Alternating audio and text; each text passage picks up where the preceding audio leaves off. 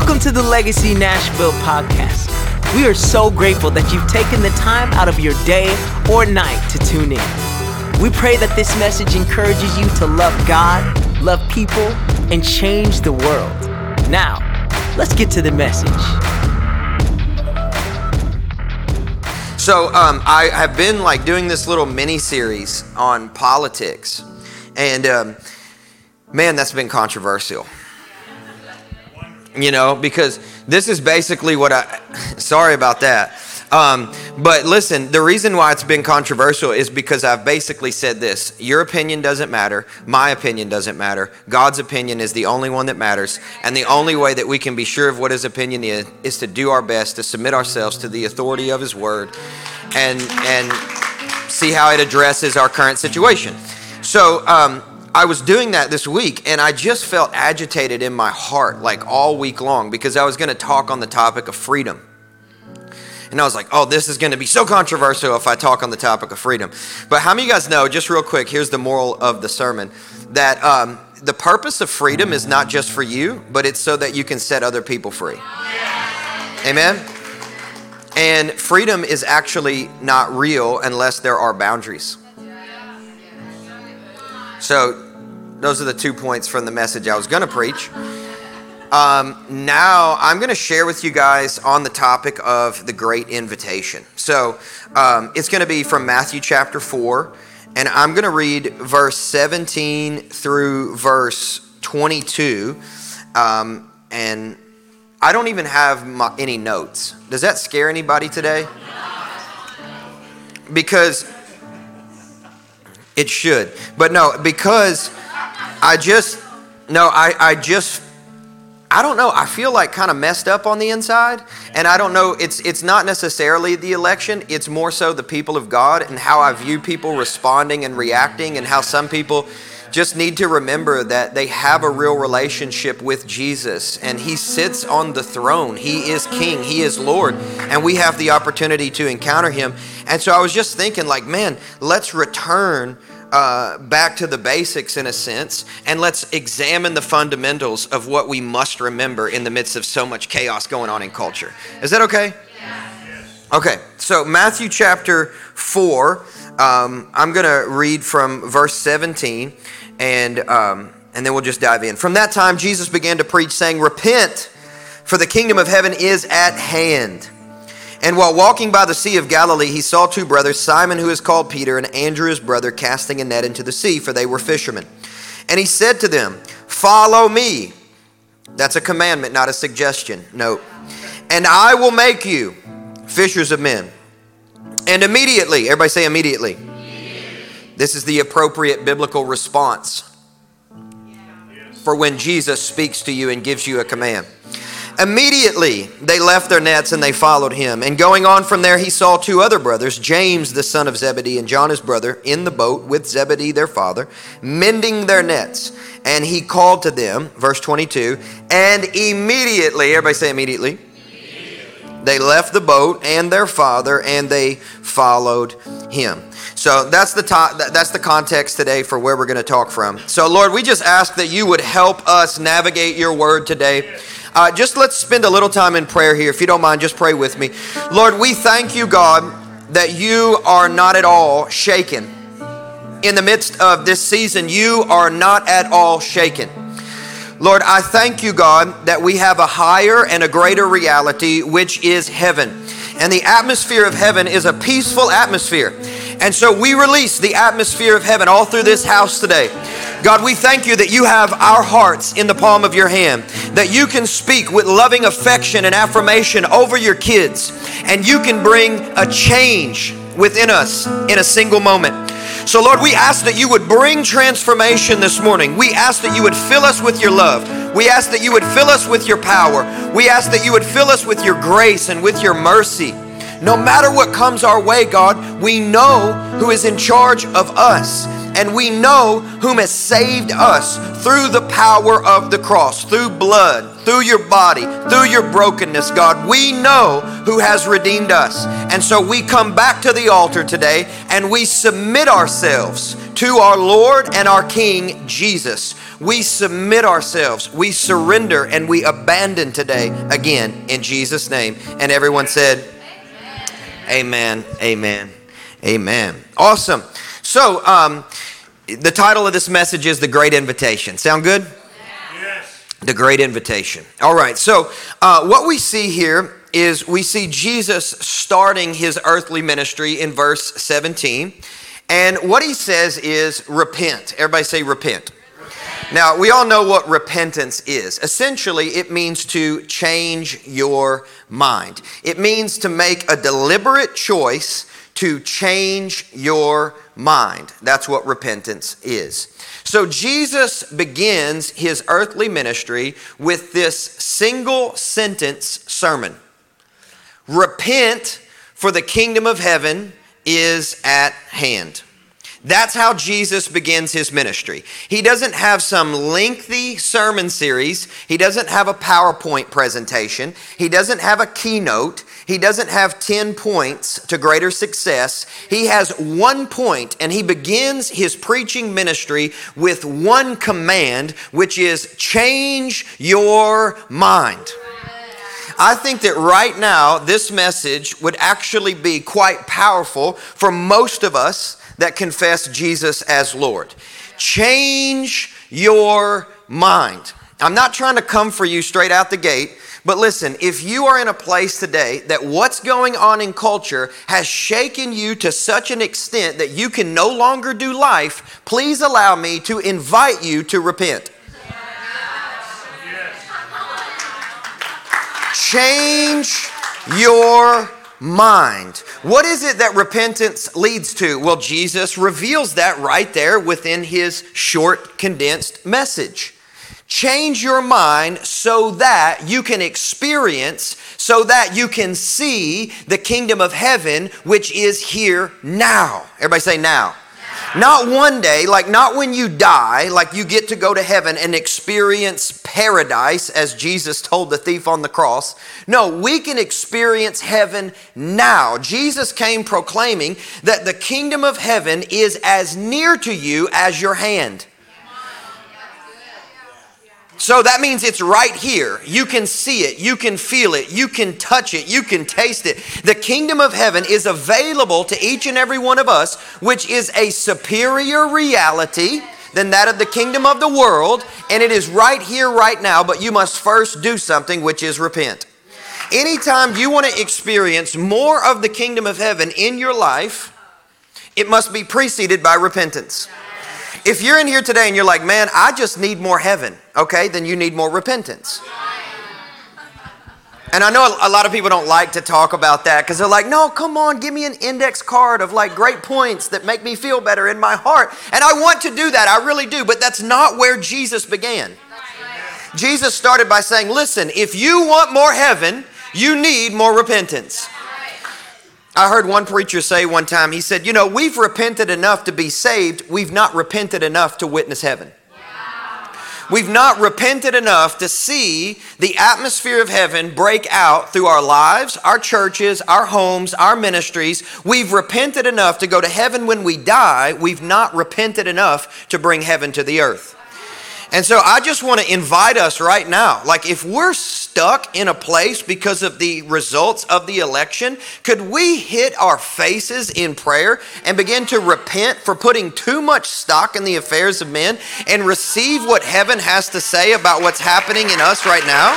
I mean, I'm inviting you into this because I believe this is the great invitation that Jesus invites us all into.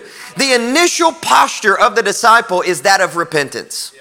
That of brokenness, that of confessing sin, that of denying arrogance, that of kicking out pride. I don't know if you guys are on Facebook right now, but there's a lot of things that I think we need to repent of. Is this too mean to start? So here's my first point. Repent! Wherever you are today, repent. Repent. God's ways are not our ways. His thoughts are not our thoughts. Okay, listen. God, I repent. Whatever I'm not seeing right, Lord, please forgive me of my sin. Please forgive me of my pride. Please forgive me of my disobedience. Show me what it is that I'm not seeing. I need help. I need wisdom. I need grace. I need mercy. I'm fully dependent upon the Holy Spirit. I'm a cracked, leaky, broken vessel. I can't hold all the stuff that I need to carry each and every day. I leak, which is why I have to come before the Lord in prayer each and every day, dependent upon the Holy Spirit, to be filled up again and again and again. Because unless I reach that point, I will walk around empty, speaking from an empty head and an empty heart, giving my own opinion without first checking with what Jesus has to say, so that I might not only be a recipient of grace in heaven, but I might also be a dispenser of the grace and of heaven. So if you want to bring more heaven right now, here's point one, repent. If you want to bring more heaven right now, repent. Ask God, like David asked God, search my heart if there be any hidden sin in me. Root out the pride. Root out the judgmentalism. Root out the hatred. Root out the offense. Hey, how are you doing at loving people who didn't vote like you? How are you doing right now? Give yourself a rating, 1 to 10. Repent! Repent! I'm just going to let that sit there for a second. I know, that's awkward, isn't it? I'm right, they're wrong. Are you sure? I'm just asking a question. Are you positive, or do you need to repent? You know, it's so interesting to me that Jesus chose to begin his earthly ministry with a sermon the length of a tweet. Right? I mean, yeah, even shorter than 140 characters, right? It's so short. It's so condensed. Because Jesus came with so much power. Jesus came with so much authority. Jesus came with so much love. He understood, look, what is going to move the hearts of men is not another presentation, but a demonstration of kingdom power. And I hear what we're saying. I hear what you're talking about. I hear what you're posting about. But what the world needs is not another lecture. What the world needs is real kingdom power. 1 Corinthians chapter 4, verse 20, the Apostle Paul said, listen, I'm about to come to you. You guys remember, that's why I love Paul, because he's so confrontational. I wish I could be more like Paul, but I'm not. I asked the Lord to make me more like Paul. He said, you're like John the Beloved. I was like, Lord, come on. I want to be more like Paul. He's like, I'm coming to you, and I'm about to find out if what you're preaching, you're actually walking out. Because I am going to come and inspect you preachers who are talking. But you're not walking in any spiritual authority or power. You're not healing the sick. You're not raising the dead. You're not cleansing the leper. The mute are not singing.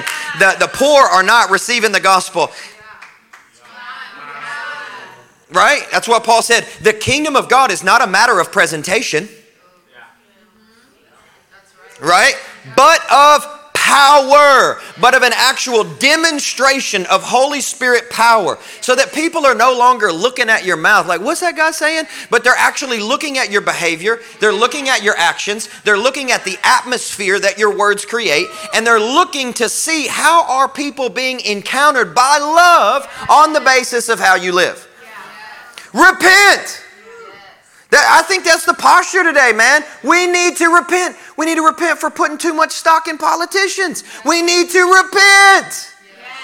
I know that's not going to go over well. I know. Look, but we need to repent. If we were honest, we could say, man, our churches have been filled with idolatry. What's an idol? Anything you have to check with before you say yes to Jesus. I would surrender, but I got my boat business. I would surrender, but I got a fat 401k. I would surrender, but my dad, he's really expecting me to do these things. Did you guys read the same scripture I read? Immediately. Right? And so, let's go. So, we need to repent. I'm simply inviting us into a posture as a house, as a family, to say, this is where God is going to find me. He's not going to find me in the judge's seat, slamming the gavel on people who disagree with me. He's going to find me in the floor, weeping between porch and altar, with my face on the dirt, muddy, just messed up, saying, God, I repent. I repent for trying to be my own Lord. Your Lord. Help me. I'm dependent. I leak. I don't know what I'm talking about. I think it would be awesome if we just took that posture, because it's a posture of humility, right? And we know what we know. God resists the proud, but He gives grace to the. I don't want to be resisted by God. How about you? Well, I would suggest we choose a different posture.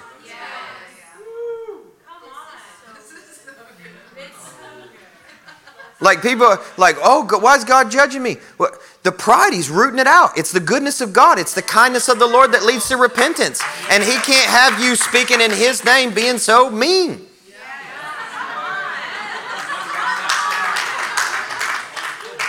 Or offended, or angry, or contentious, or cutting people down.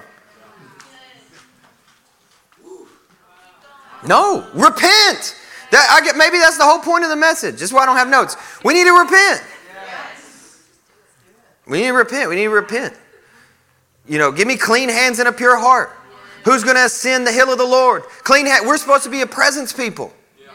We can't walk into the presence with our political posturing, our own affiliations, our own opinions, all the stuff that we think that we ought to be able to bring. No, God said, check it at the door, man. I don't know, man. I'm just trying to move in a different way. I am sensing that that's what God is calling us to do. Just repent. Repent. Why? Because we want to see the kingdom of heaven. We want to see heaven come. We want to see heaven fall. We want to see glory invade the sanctuary. We want to see revival take place in the city. We want to see transformation. We want to see these things. We need God to move. I would just prefer not to find out in a year that God was resisting our house because we had a posture of pride. So even if we're not wrong, what do we have to lose by repenting? Because chances are we probably are. You know why? Because we're not God. I don't know. Just a thought. It's just a thought as we're kicking off here, Cooper. It's just a thought. Repent. Repent for the kingdom of heaven. I've been getting more bold. It is the political series that has emboldened me. Repent for the kingdom of heaven is at hand. How many of you guys want to see heaven?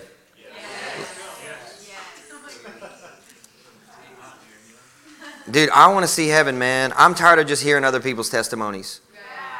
I love other people's testimonies. I appreciate that. I do. I like that. I like testimonies. It's amazing. It provokes me, right? But I'm not just trying to hear something. I'm trying to see something. Right? We are a part of a generation that has heard so many testimonies. We've heard so many prophetic words. We've heard so many podcasts. We've listened to so many teachings. We've listened to so many lectures. We have heard everything. And I believe we are in a moment of Acts chapter 2 where the sound, like the mighty rushing wind, right? And we're like, oh, I hear. Dude, I'm tired of hearing. I want to see the cloven tongues as a fire rest upon each and every person. Like, it is great to hear the sound. We appreciate the sound. We love the sound. It's amazing to hear something. But I believe we are a part of a generation that longs to see something. And even as in Acts, if you look at Acts chapter 1, even when Jesus was preparing to ascend to the Father, what did He say? He said, you're not going to be my listeners. He said, you're going to be my witnesses. James says, don't be hearers of the word, be. Right, so when you watch Judge Judy, who does she call to the witness stand? It's called a witness stand for a reason. She doesn't call the person up to the seat that's heard something secondhand. And yet we have a whole lot of Christians that they're only able to parrot what they've heard from the pulpit. And we need to have... We can't podcast this message. I've gone over the line. But listen, we need to see something. We need to see the fire. We need to see the move of God. We need to see the healings in our own life. We need to see the transformation in our own life. We cannot continue to outsource our responsibility to be revivalists and reformers to our pastors. Listen, since we're already rolling, you can't tithe enough to pay me to do your Christian life for you. Like, it's impossible. I'm not even that good at it. I repent. I'm not even that good at it. I need help. We have to stop outsourcing. So let's go into this. So basically, here's what Jesus says, right? He says, "Follow me and I will make you fishers of men." And then immediately they responded, right? And so, follow me and I will make you fishers of men. Follow me and I'll make you fishers of men. So I got 4 points today. Number 1 was repent. So if you're taking notes, this is probably not my finest, like most eloquent sermonette, but number 1 is repent. Number 2 is this, follow me. Number 2 is follow me. Like, I think it would really be helpful if we took real stock of our Christian walk and said, am I really following the real Jesus? Or am I practicing religion? How do I know? I'm going to tell you in point 3 and 4. But the first thing that Jesus invites us into is intimacy. Isn't it amazing that as Jesus is walking the shoreline of Galilee, he points out and he says, "Follow me." That discipleship begins with being desired. I want you to really think about that, because I know some of us believe that we got saved because we got hungry for God. That's not the case. God became so hungry for you that there came a point in your life in which you could no longer resist his intimacy and you surrendered. Isn't that how you got saved? You surrendered. You can't study God enough to figure him out to intellectually assent to salvation. It's impossible, because it's not a mental exercise, it's a spiritual transformation. So when you got saved, here's what happened. You did this. I surrender, Lord. Isn't that how you got saved? I waved the white flag. I'm done. That's what happened to me. That's what happened to me in a drug-infested apartment in Bowling Green, Kentucky. I was growing weed in my closet, had coke in the cabinet, and Jesus walked into the room and said, "In 6 months, you're going to be dead or in prison unless you come home to me right now." And tears fell down my face. I didn't have TBN on. I didn't own a Bible. Nobody prophesied to me. I wasn't going to church. And I waved the white flag of surrender. I said, "Okay, here I am, Lord. I give up. I give up trying to figure out how to do this on my own. I surrender." Jesus said, "Follow me. I want you." That's how everybody's discipleship journey begins. It begins with God desiring you, not you desiring God. Some of us have built our whole faith and our whole religious experience on the basis of how passionate we are for Jesus. We need to rearrange that and build your faith on how passionate Jesus is for you. You are not sustained, and your identity is not upheld by your hunger for God. Your identity is upheld by God's hunger for you. If you base who you are on how hungry you are for God, then that means on the basis of your religious fervor, you will know who you are, like a roller coaster. I don't know who I am today. I know who I am today. I'm really hot and I'm on fire today. I just got off a fast. I'm amazing. I'm amazing. I'm awesome. And then you go through, oh man, I'm terrible. I can't go to church. I can't participate. I can't pray. I can't. No. We're basing our own identities in an essence of our own religious works, when in fact our work doesn't matter. This is just going to be a rift. The whole message is just a rift. Thank you for your encouragement, Bliss. That's it. So Jesus says, "Follow me." How awesome is it that Jesus says, "Follow me"? And how awesome is it that he invites us through his own desire to surrender ourselves to him? Did you know the same state in which you got saved is the same state in which you're called to live? Which is a state of surrender. Here, whenever you got saved, there was something in your spirit that I like to call the surrender switch. You clicked it on. That's what happened. Like, he came to you and you were like, "I give up." Right? And then 2 months later, what happens? And then we come into church like, "I surrender all." You like that? "I surrender all, Lord. Yeah, take it all." And the Holy Spirit's like, "Tithe. But not that, God. I won't surrender that, Lord." Decline the DM when he slides in at 2 a.m. Like, you up?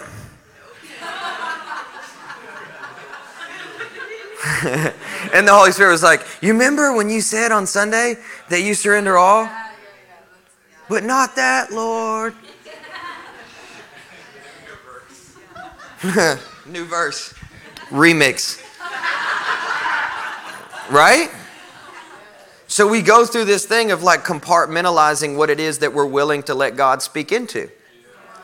And anything that we're hiding and we won't allow God to address is called idolatry, which is a violation of the very first commandment. I am a jealous God, and I'm coming for your idols. And I know sometimes we try to argue with him, and we're like, God, this isn't even about my salvation. I'm already saved. He's like, well, is your goal just to get to heaven? Or is your goal to have a love relationship with me? Because I invited you to follow me, not eventually meet me one day after your funeral. Follow me. He says, look, here's the thing. You can have intimacy. You can have intimacy with me. Do you understand how #blessed that you are? Because you have quite literally been given the privilege of having intimacy with your Creator. Like God created you so that you could have intimacy with Him. And He's not checking with anything before He comes to you to have that connection with your heart. How awesome is that? I know it really kind of stinks sometimes to acknowledge this, but we are as close to God as we want to be. And I know we would like to blame it on other elements. But we are as close to God as we want to be. You want more God? Repent. And then here's the other thing. You want more God? Keep worshiping even when you go through hard times. Keep worshiping even when life sucks. Keep worshiping even when who you didn't vote for didn't win. Too real? Keep worshiping. Because who followed God any closer than Jesus? Where did that lead him? A garden called Gethsemane, where he sweat drops of blood. We should not think that it's funny when we go through hard times if we're following God. In fact, if we follow God close enough, it'll guarantee that we'll walk through Gethsemane. You know why? Because Gethsemane in Hebrew is actually translated out as the oil press. That's what it means. So you're like, Lord, make me more anointed. He's like, follow me. And then you're like, well, hold on. It looks like Gethsemane's up ahead.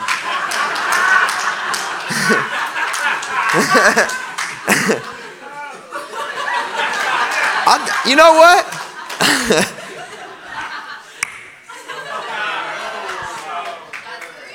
I'm good, actually.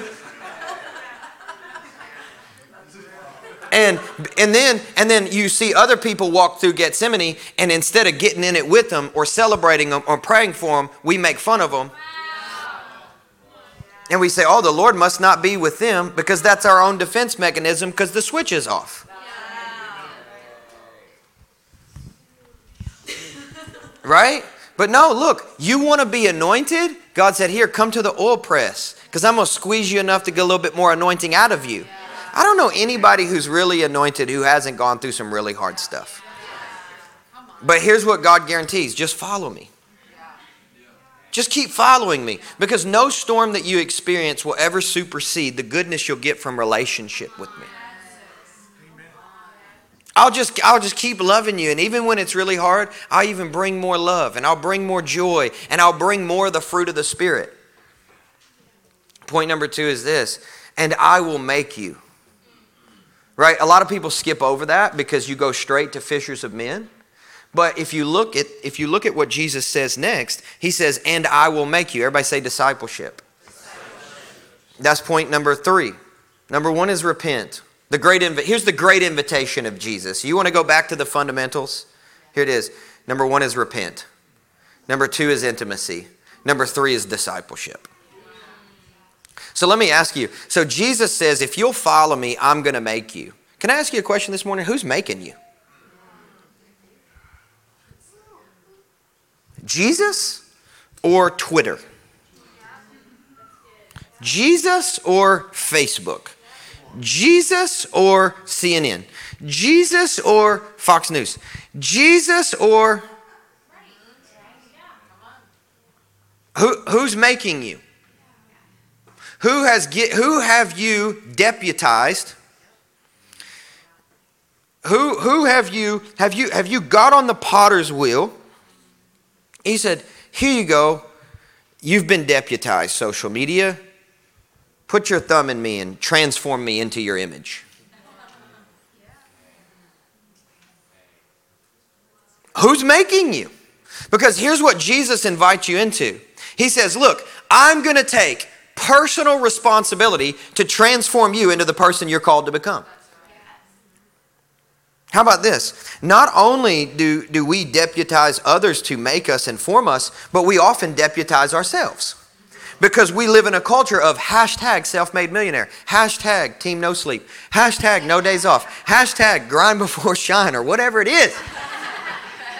Right? We don't want to accept the fact that we don't actually have ultimate authority to transform ourselves into the person we're called to become. It doesn't matter how hard you work, doesn't matter how many e-courses you buy, it doesn't matter how many college credits you earn, it doesn't matter how many sermons you listen to, it doesn't matter who your spiritual father is, it doesn't matter who your spiritual mother is, it doesn't matter how much impartation you've received. At the end of the day, the only person who has the rightful authority to transform you into the person you're ultimately called to become is Jesus, because he takes supreme responsibility for you. So here's the gospel. You don't have to make yourself. Doesn't that set you free a little bit? Because how much pressure do we put upon ourselves to make ourselves? Oh, if I'm going to achieve my destiny, if I'm going to achieve success, if I'm going to do everything God's called me to do, if I'm going to inherit all my prophetic words, if I'm going to live out all of my dreams, I better get to work because I've got to transform myself into the person I'm called to become. And Jesus says, no, you don't. If you just follow me, I will guarantee that from our intimacy, you will be turned into the person you're supposed to be. I know a lot of times that, is this getting too much now? Am I like, I don't know if you guys are getting tired now. I got just a few more minutes.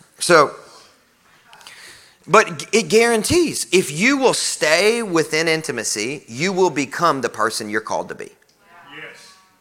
But anytime you leave intimacy, it guarantees that you will be transformed into an image that God didn't call you to look like.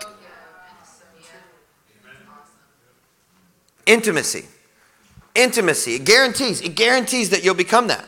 But what so often happens whenever we leave intimacy? Arrogance. Okay, so here's how you can tell if a Christian hasn't had an encounter in a while. Arrogance. Because encounter's humble. Whenever we have an encounter with the living God, we recognize that we sin. Isn't that what Scripture teaches us? That if anybody says they don't sin, that the love of God is not in them and they're a liar. That's just what the Bible says, right? So whenever I have an encounter with the living God, I realize a few things. Number one, I sin, right? Like whenever whenever Peter recognized Jesus in the boat, he hit the floor and he's like, get out of my boat, I'm a sinner, I'm about to die. If you've ever had a real encounter, you think you're about to die. Because you realize, man, he's holy. I'm not holy by comparison. My righteousness are as filthy rags to him. Oh, man, he's really big. He's really great. He's really awesome. He's really powerful. He's really holy. He's really righteous. Right? So encounter's humble. So when a Christian becomes arrogant, all they're doing is revealing that it's been a while since their last encounter. They're not following anymore. And listen, God makes you into His image. You don't make God into yours. But if God looks exactly like you, you're probably not following anymore. Like if God hates all the people you hate, only votes the way that you vote, loves all the people you love, disrespects all the people you disrespect, chances are you've stopped following. Because His ways are not our ways. His thoughts are not our thoughts. So, number 2 is discipleship. Number 3 is this. And I will make you what? So here's number 3. Evangelism. Oh, that's a cuss word, isn't it? I don't know how well this last point's going to go over. But listen, this is what Jesus invites us all into as believers. He says, listen, if you want to follow me and experience heaven, first you have to repent. Second, you have to follow me and have intimacy. Third, you have to choose discipleship. So even when it's hard, you have to stay on the wheel. And then thirdly, you are called to become an active participant in my plan to redeem all of humanity. These people were fishermen, which is why he uses a relevant phrase, and you will become fishers of men. They understood, at the very least, they may not have known what it was going to mean. They were like, what does it mean to fish for men? At the very least, they knew it was going to require work. Because they were fishermen, so they understood hard work. Look, I toil all through the night sometimes to get a catch, right? That's why after they had not caught anything for the entire night, and Jesus is like, brothers, let down the nets on the other side. Right? They understood hard work. Fishermen know what it means to work very hard. Have you seen the Discovery Channel? They said the most dangerous job in the world is to be a crab fisherman. Right? They're wrong about that because the most dangerous job in the world is to be an apostle. Have you read the Bible? They all were martyred. At least all except for John, who wrote Revelation, who was exiled to Patmos after being boiled in oil. Who wants that ministry? And yet we divorce the reality of the people who wrote the Bible from our reality and think that it is so uncommon that we're not actually blessed, that we're not following the real Jesus, and that somehow God is being mean to me because I'm afflicted momentarily when there is nobody who wrote in this book who did not experience great tragedy as a result of their follow.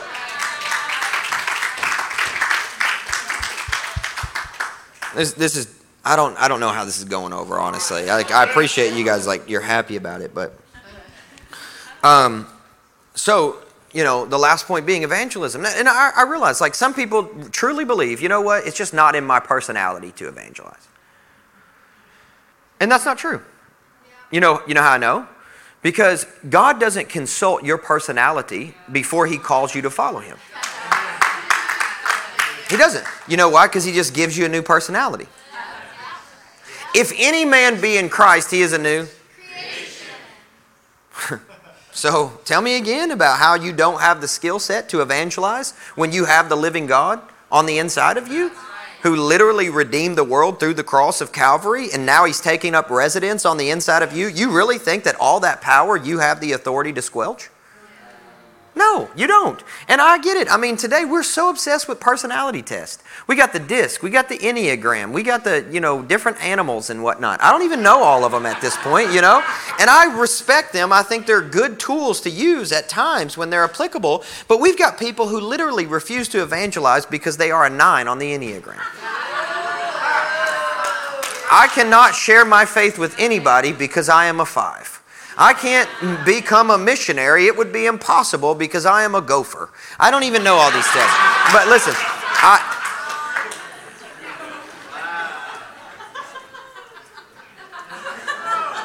how many of you guys growing up taking the ASVAB test and stuff, where you had to do the little thing you with your pencil and then they run it through a computer? You guys know what I'm talking about? The way I took my ACT was ABCD, CDBA. Yeah, I'm sorry to admit that. But a Scantron test. You guys remember that? Do we really believe that Jesus had a bunch of Scantrons in his robe when he was walking the shoreline of Galilee? Take that test. Take that test. Number 2 pencil, Peter. Make sure you have the right pencil. Can you take that test? Because I just want to make sure that you have the right personality to follow me. Because we're going to be doing this thing called Fishing for Men. We're going to be doing evangelism and missions. You're going to be preaching the gospel to people. You're going to be standing up in the face of, all the political figures that really hate you. You're going to be lashed. You're going to be beaten multiple times. You're going to get stoned. You're not going to smoke, but you're going to get rocks thrown at you and things. Stuff is going to happen. So I just want to make sure real quick that, you have the right personality. No, dude. The Lord did not give any personality test. He just said, hey, here's a new personality. I know, that is really offensive, isn't it?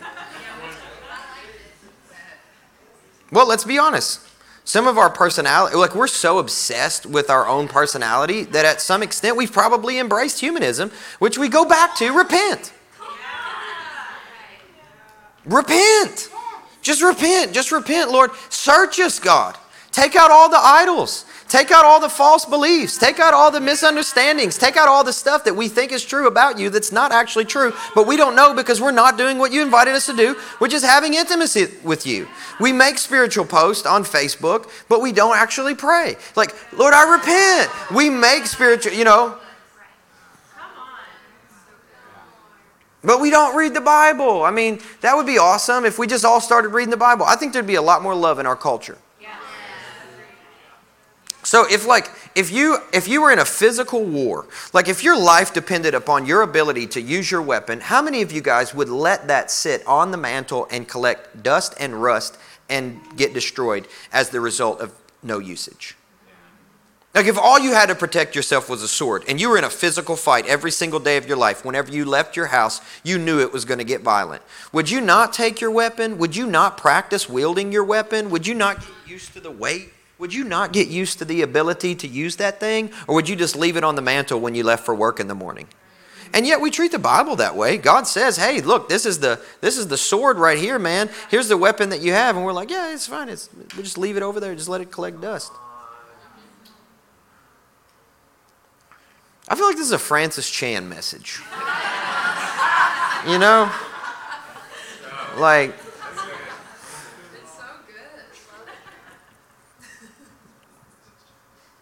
amen. So Lord, we just ask for some help here. I couldn't preach what I had prepared. Guys, I had 9 pages of notes. It was all lengthy. I had it typed out. I was ready to go. And I couldn't do it. I started in on Wednesday and Thursday, and I was drawn to this place of prayer, and I just felt like we got to go back to the basics. I remember, like, I used to play basketball coming up, and anytime my shot was off, my dad would always say, check the fundamentals. Go back to the basics, check the fundamentals. Is your elbow in the right place? You bending your knees, you practicing your follow through.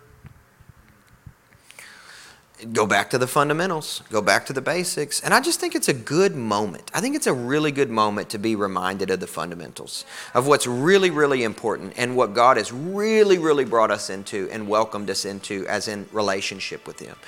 Repent, follow me, intimacy. I will make you discipleship, fishers of men, evangelism, and missions. Thanks for tuning into the Legacy Nashville podcast. If you'd like to support the ministry, you can do so at legacynashville.org/give. If you're listening on iTunes, log into the store and give us a good rating and review.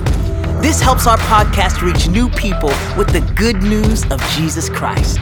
Until next week, love God, love people, and go change the world.